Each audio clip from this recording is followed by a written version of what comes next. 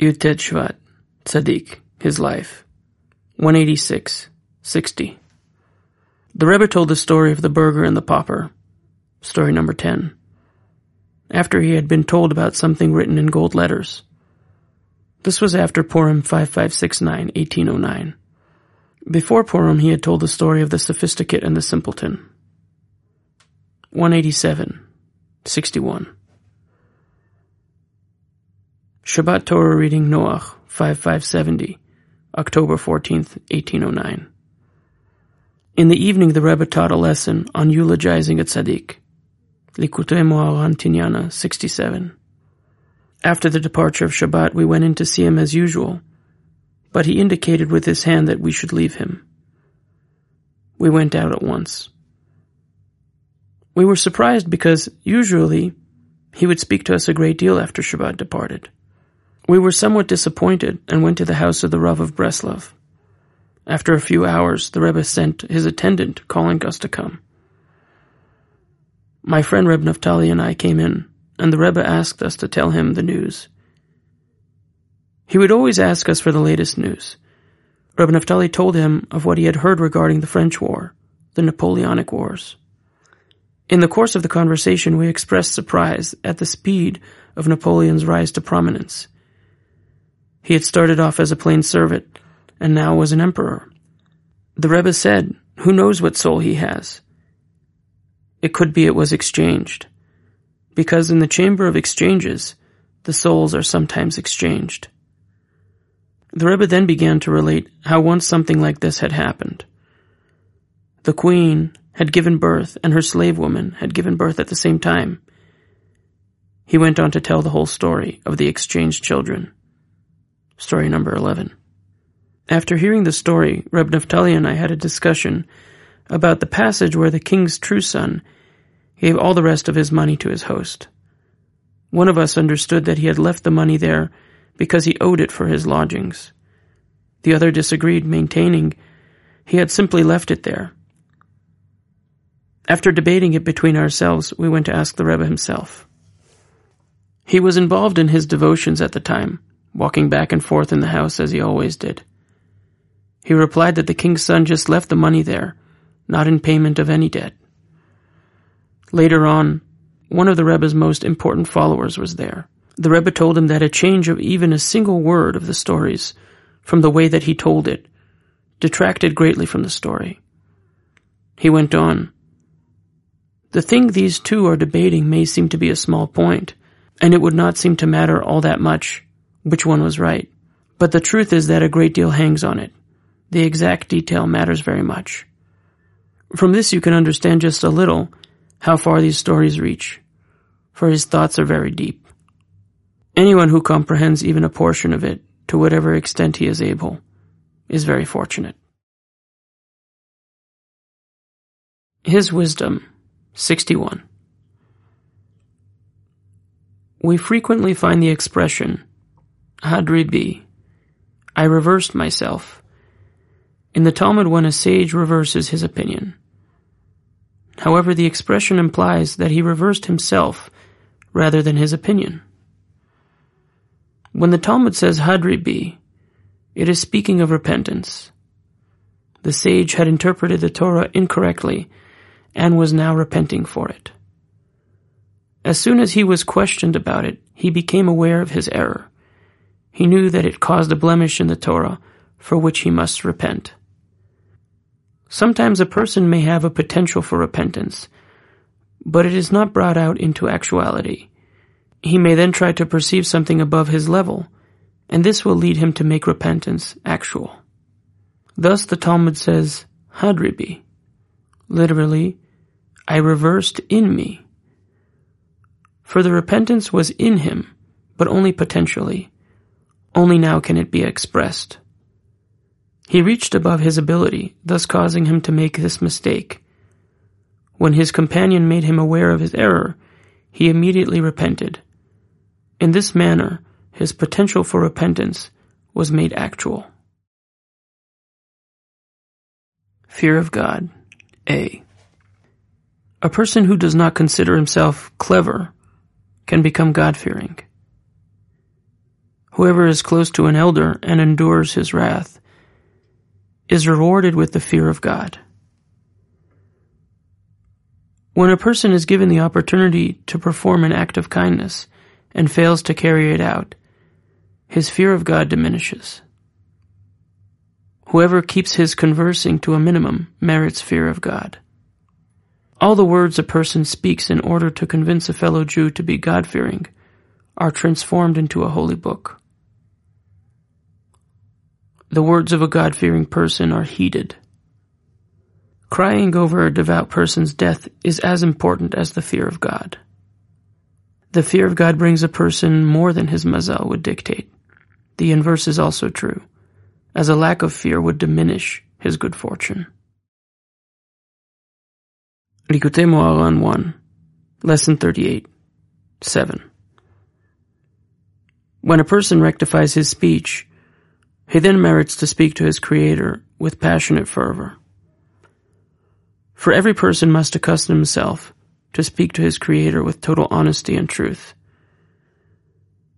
He must express everything inside of him until he truly arouses his heart to the service of God, until he begins to speak fervently with the words of truth in his heart amidst an awakening of repentance, until he sees his lowliness and the greatness of the Creator, and until he feels great shame before God.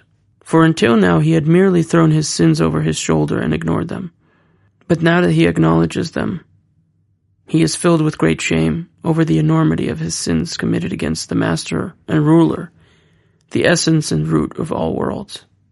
Initially, however, this shame is not yet actualized or visible upon the person's face, because his sins have blunted his intellect and his mind with the spirit of foolishness that he has within him. Therefore, before he merits to repent completely, he does not possess the requisite understanding that would allow him to feel the appropriate shame given the enormity of his sins and the greatness of the Creator against whom he has transgressed. But subsequently, when he has repented and thereby stripped away the foolishness from himself and strengthened his intellect, he then experiences the shame more fully, and this shame is revealed on his face. This shame is an aspect of the light of tefillin, which is a sign of true attachment to the Creator. This shame is also the inner state behind the shining of the skin of the face, which attends to a deep and intense cleaving to God. Through this shame, all of a person's sins are forgiven, and he attaches himself to the tree of life. 8. By this, we are able to discern if a person possesses awe and fear of God, which is identical to shame, as our sages taught of blessed memory. After a person has rectified his sins, if we look at his face and we are taken by awe, fear, and shame, or in other words, if we are infused with a knowledge of the greatness of the Creator, then we may know that he possesses awe and fear of God. This is the explanation of the verse, "Then you will understand fear of God, and you will attain knowledge of him." Then you will understand fear of God means that you will discern whether a person has fear of God, and you will find knowledge of him means when you too attain awareness of the greatness of the Creator, namely shame and awe. This is also the explanation of the verse, "All the nations of the world will see that the name of God is called upon you." This refers to the tefillin. "And they will fear you." In other words, when they are also filled with fear and shame. For fear and shame are the concept of tefillin, which is called pe'er, splendor. And pe'er denotes the revelation of an array of colors, as it is written, "Israel in whom I take pride." Et ba'ar. God takes pride in his people, Israel, who consist of many different colors, many different types of Jews. And this is as we see, that when a person feels shame, he turns different colors. The burgher and the pauper. Still she refused to accept his word. The other kings had also some excuse for not having the letter. Such a long time had passed that it was totally impossible to recognize him. She refused to pay heed to any signs at all, until he actually brought her letter. She had already thought that the first one was surely him, and similarly the second, and then the third. Therefore nothing else would do. The young man decided that it would be impossible for him to remain there too long, since the emperor might discover his presence and kill him. He therefore made up his mind that he would go back to where he had been in the desert, and spend the rest of his life there. He walked and walked to come to the desert, and finally he arrived there. While all this was happening, many years went by. The young man made up his mind that he would live in the desert and spend the rest of his life there. He had thought about a person's entire life in this world, and concluded that it would be best for him to spend the rest of his life there in the desert. There he lived and ate his fruits, just as before. Outpouring of the Soul, 48. Various lessons. The Rebbe told one of his disciples to meditate once each day and once each night. On another occasion, the Rebbe asked one of his followers if he was in the habit of sighing during his meditation. When the man answered that he was, the Rebbe asked him if he sighed from the depths of his heart. The Rebbe then said, "There are times that I sigh during my meditation. If my hand is then resting on the table, it is some time before I have enough strength to lift it." Once the Rebbe grasped Shmuel Isaac by the garment over his chest and said, "Because of a small amount of blood like this, you can lose this world and the next." The Rebbe was speaking of the blood in the heart, which is said to be the seat of the evil urge. The Rebbe continued, "Sigh and groan before God until you refine that blood and subjugate the evil in it. You will then be on the same level as King David, who could say, 'My heart is hollow within me.'" Once the Rebbe spoke to Rabbi Yaakov Yosef regarding serving God, as he often would. The Rebbe told him the following parable. A king once sent his son to distant places to learn wisdom. When the son returned home, he was well versed in all branches of wisdom. The king then told his son to take a large stone, the size of a millstone, and bring it up to the attic of the palace. Letter 95. With many thanks to God, Wednesday, Vayera 5593. My dear beloved son, I received your letter just now. At the moment, I do not yet know when I will travel, God willing, since I have not yet hired the coach. It seems, though, that I will set out, God willing, on Monday after this Shabbat. As for your not coming for Shabbat, you need not be concerned about it on my account. I am not particularly eager to have guests this Shabbat anyway, because my mind is so unsettled on account of the trip. It would be good for you to come, God willing, on Sunday after the mail delivery, and God will do what is good.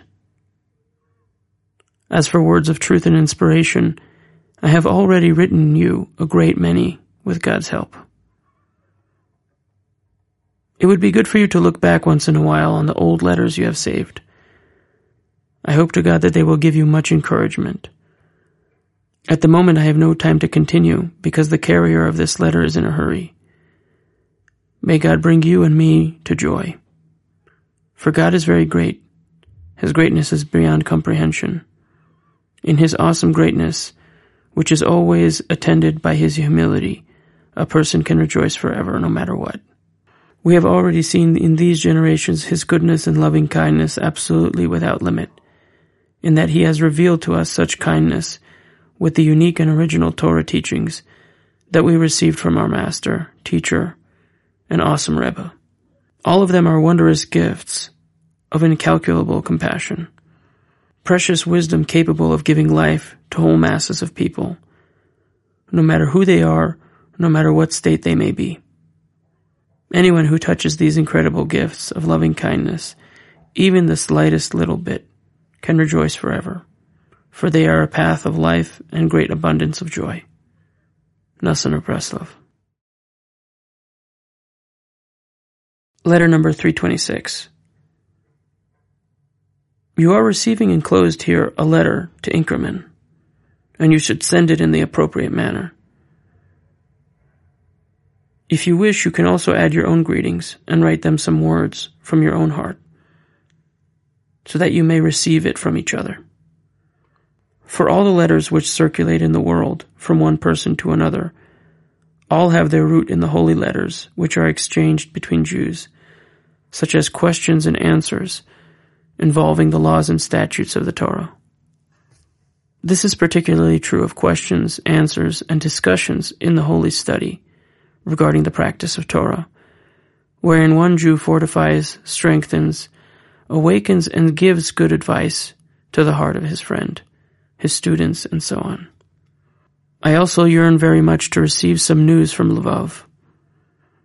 Therefore, if you have not yet received any information from there, be sure to write as you deem correct, either to Rabbi Yaakov Hertz in Brody or to Lvov, and ask them about it. At the very least, they ought to have acknowledged our letter if they received it, and have let us know what's going on over there. Please do not be remiss about this business. It is a matter of incalculable importance. May God begin it and then bring it to a good conclusion. Amen. May it be His will. The words of your father, Nassan of Breslov. Rabbi Chanina ben Dosa, Rabbi Chanina ben Gamliel Diavne, Rabbi Chanina ben Antignos, Rabbi Chanina beno shel Rabbi Yossi HaGalili, Rabbi Chanina ben Antignos HaKohen, Rabbi Chanina HaGadol, Rabbi Chanina Kara, Rabbi Chanina bar Chama HaKohen, Rabbi Chanina bar Akavia, Rabbi Chanina bar Papi, Rabbi Chanina bar Papa, Rabbi Chanina bar Shakla, Rabbi Chanina bar Agul, Rabbi Chanina bar de Rav Ada, Rabbi Chanina ben Torta, Rabbi Chanina Tirta'a, Rabbi Chanina bar Abau, Rabbi Chanina bar Hillel, Rabbi Chanina Misura de Perat, Rabbi Chanina Misura, Rabbi Chanina bar Avdimi, Rabbi Chanina bar Bivi, Rabbi Chanina bar Manyumi, Rabbi Chanina bar Yosef, Rav Chanina, Chanina bar Shmuel, Rabbi Chanina Ish Tivon, Rabbi Chanina Zaken, Rabbi Chanina bar Sisi, Rabbi Chanina bar Sarsi, Rabbi Chanina ben Sansan, Chanina bar Ise, Rabbi Chanina ben Pazi, Rabbi Chanina Ketuva, Rabbi Chanina Antiya, Rabbi Chanina bar Andarye, Rabbi Chanina ben Uri, Rabbi Chanina ben Atal, Rabbi Chanina Beroka, Rabbi Chanina ben Izka, Rabbi Chanina Sgan HaKohanim. 1. Prayer number 66. God of all spirits, ruler of heavenly and earthly beings, you who hold souls of the living and the dead, you whose hand holds the spirit of every living creature and the breath of every human being, help me to draw down onto myself a spirit of the true life of holiness from the true tzaddikim, who comprise our very lives.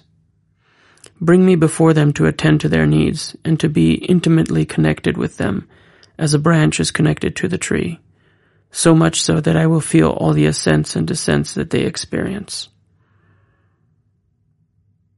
And when their time comes to leave the world, may I stand beside them as their holy souls ascend, so that I may receive a double spiritual portion as their spirit comes upon us doubled. Closeness to God. Master of the world, I know that I am asking a great deal of you, but you are good and do good, and you have taught us through your tzaddikim to pray for this very thing. You have generously promised us that you will certainly fulfill your goals by bringing us to the ultimate state of perfection, where we are close to you, in accordance with what is fitting for you, even if we are unworthy. Therefore, as long as my spirit is within me, I bow down before you and plead with you, Hashem my God and the God of my fathers, God of all the tzaddikim, to answer me and help me bring into being everything that I need to serve you, until I am in accordance with your desire all of my days forever. Open your hand. Compassionate God, lead me to pure truth. Send me an abundant flow of sustenance from your broad and generous hand. May I never need anyone for anything, be it income, honor, status, or appointment to a position. May I hope and trust in you alone. May I rely only on you to never abandon me, to generously give me everything from your holy hand even before I need it. May I never require people's gifts and loans. Have compassion on me, I who am impoverished and far from earning a living. My merciful and righteous Father, Shepherd of Israel, who gives bread to all flesh, whose kindness is forever, help me to repay my debts quickly. Open your hand to me, a poor and impoverished person. Fulfill all my needs in both material and spiritual realms.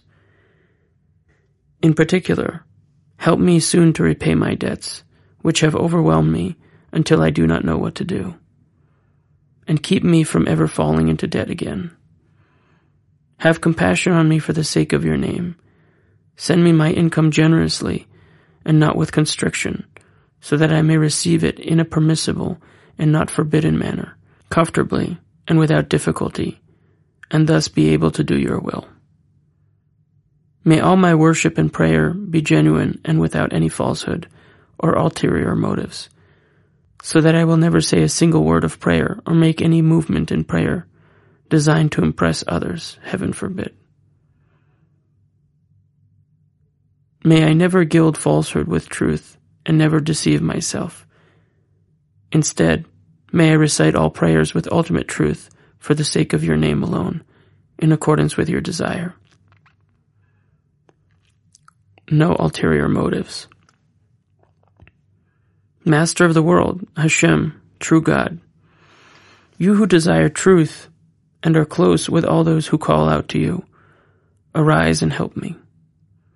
Give me the strength and wisdom to eliminate all foreign thoughts, falsehood, and ulterior motives that come to confuse me when I am praying. You know the multitude of obstacles that upset my prayer. Particularly when I pray among many other people, I am assailed by an endless number of ulterior false motives and do not know what to do. I desire strongly to pray with ultimate truth, solely to Hashem alone. But what can I do? My sins have made me a subject to a great many ulterior motives, which perturb my prayer with foreign thoughts and confusions, too many to count. Against my will, ulterior motives, coarse or subtle, revealed or hidden, on various levels and in various ways, too many to be delineated, enter my mind. Every day these ulterior confusions and thoughts arise in my every prayer and gain in strength. Even when I pray by myself, I am beset by these ulterior motives. And how much more when I pray with others, particularly in another city, when these false motives grow particularly powerful, so much so that I cannot even express one honest, genuine word of prayer. Have compassion on me. Guide me to truth so that I will not be dependent on others in any way, so that I will have no desire for honor, praise, acclamation, money, or anything else. May I not place my trust in any person at all, but know and believe in the ultimate truth that everything comes from you. Wealth and honor are before you, and you rule over everyone. All flesh is grass, and all of a person's kindness is like the herbage of the field. What can anyone do against me? And may I realize the truth within the verse, do not trust in princes, in a man who has no salvation. When his spirit leaves, he returns to his plot of earth. On that day, his thoughts perish. Fortunate is the person whose help is the God of Jacob, who hopes in Hashem his God. Blessed is the man who trusts in Hashem. Hashem will be his trust. Trust in Hashem forever, for in God Hashem you will find the rock of ages. Those who know your name will trust in you, because you have not abandoned those who seek you, Hashem. Do not allow me to deceive myself and gild falsehood with truth. May the forces of evil have no power to affect my mind with their twisted schemes as they attack me and attempt to persuade me to clap my hands or exclaim the words of prayer with ulterior motives, while at the same time I deceive myself that I need to do so. Hashem forbid that I should do such a thing. Hashem keep me far from all ulterior motives and falsehoods, whether they are completely false motives and I am attempting to gain others' praise or money, or whether they are gilded with truth. May I not place any disgraceful matter before my eyes. I hate crooked dealings. May such not cling to me. May a twisted heart depart from me. May I know no evil. May a person who acts falsely not sit within my house. May anyone who speaks falsehood not stand before my eyes. May my sole intent, for instance, many movements in prayer, be for the sake of your great name alone. May I act only with utter truth and in accordance with your desire, until I attain truth as your desire. In this way may I draw illumination down from the world to come, so that truth is revealed in this world, just as it will be revealed in the future, on the day of the great and awesome judgment, when you will judge your world, the small and the great alike. At that time you will enter into judgment with all flesh. You will take an accounting of our every deed, of every detail, of everything great and small, overlooking nothing. At that time you will not ignore the most trivial matter. Instead, God will bring a person to judgment for everything hidden, whether good or evil. At that point everything will be recalled. You recall all the deeds of the world and take account of all creatures from the earliest times. All hidden matters are revealed before you, a multitude of hidden matters since creation. There is no forgetting before you your throne of glory, and nothing is hidden before your eyes. You recall every deed, and no creature is concealed from you. Everything is revealed and known to you, Hashem our God. You who look and gaze at the end of all generations, you bring about the decreed time of remembrance, when every spirit and soul will be taken into account, and many beings and a multitude of creatures without number will be remembered. You have made this known from the beginning of creation. You have revealed it from the earliest times. Who will not give an accounting of himself on the great and awesome day? The day of Hashem is very great and awesome. There is none like it. Who can abide it? Hashem, you take note of every person's deeds, plans, and aims. Fortunate is the person who does not forget you, the human being who gains strength in you. Those who seek you will never stumble, and those who take refuge in you will never be ashamed. When you recall all deeds and seek out the actions of all people.